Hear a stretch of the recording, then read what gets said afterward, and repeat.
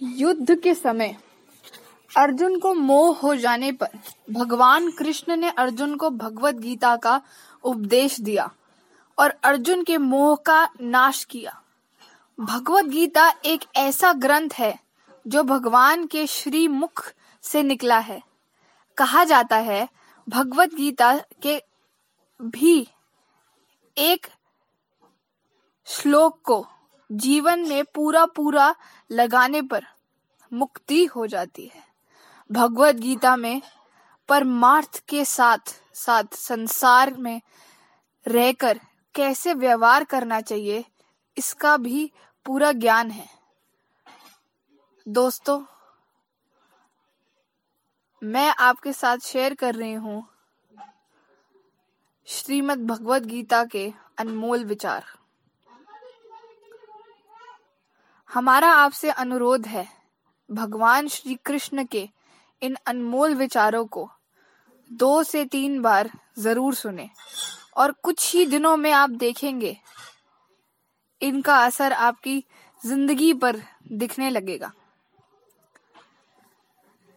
आत्मा को शास्त्र नहीं काट सकते, अग्नि नहीं जला सकती, जल नहीं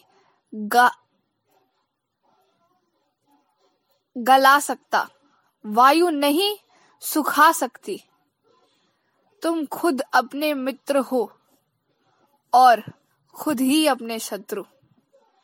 तीसरा, जो अपने मन को नियंत्रित नहीं करते उनका मन ही उनका सबसे बड़ा शत्रु है।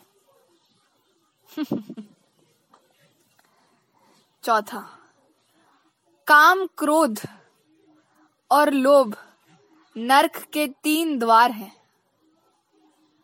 5वां, कर्म मुझे बांध नहीं सकता क्योंकि मेरी कर्म के फल में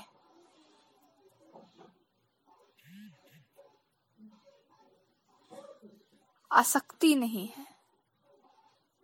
6, हे अर्जुन, तू युद्ध भी कर और हर समय में मेरा स्मरण भी कर।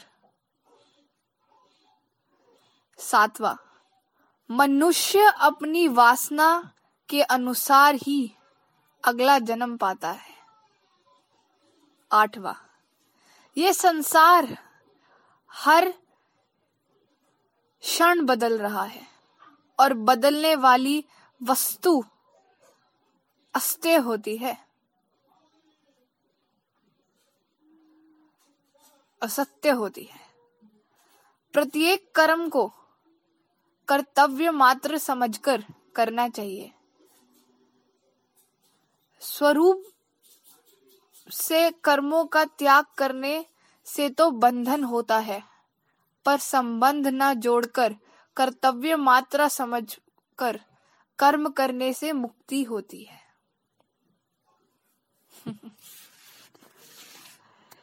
जय श्री कृष्ण।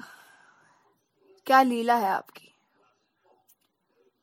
10वां, बाहर का त्याग वास्तव में त्याग नहीं है, भीतर का त्याग ही त्याग है। हमारी कामना, ममता, आस्तिक ही बढ़ने वाले हैं, संसार नहीं। अपने लिए कुछ ना करने से कर्मों से संबंध टूट जाता है, जिसे निष्काम कर्म कहा जाता है। तो दोस्तों, ये थे श्री कृष्ण जी के कुछ विचार जो मैंने आप लोगों से बांटे। ऐसे बहुत ही और विचार हैं जो वो हम तक पहुंचाना चाहते हैं। जय श्री कृष्ण। प्रभु की लीला अपरंपार।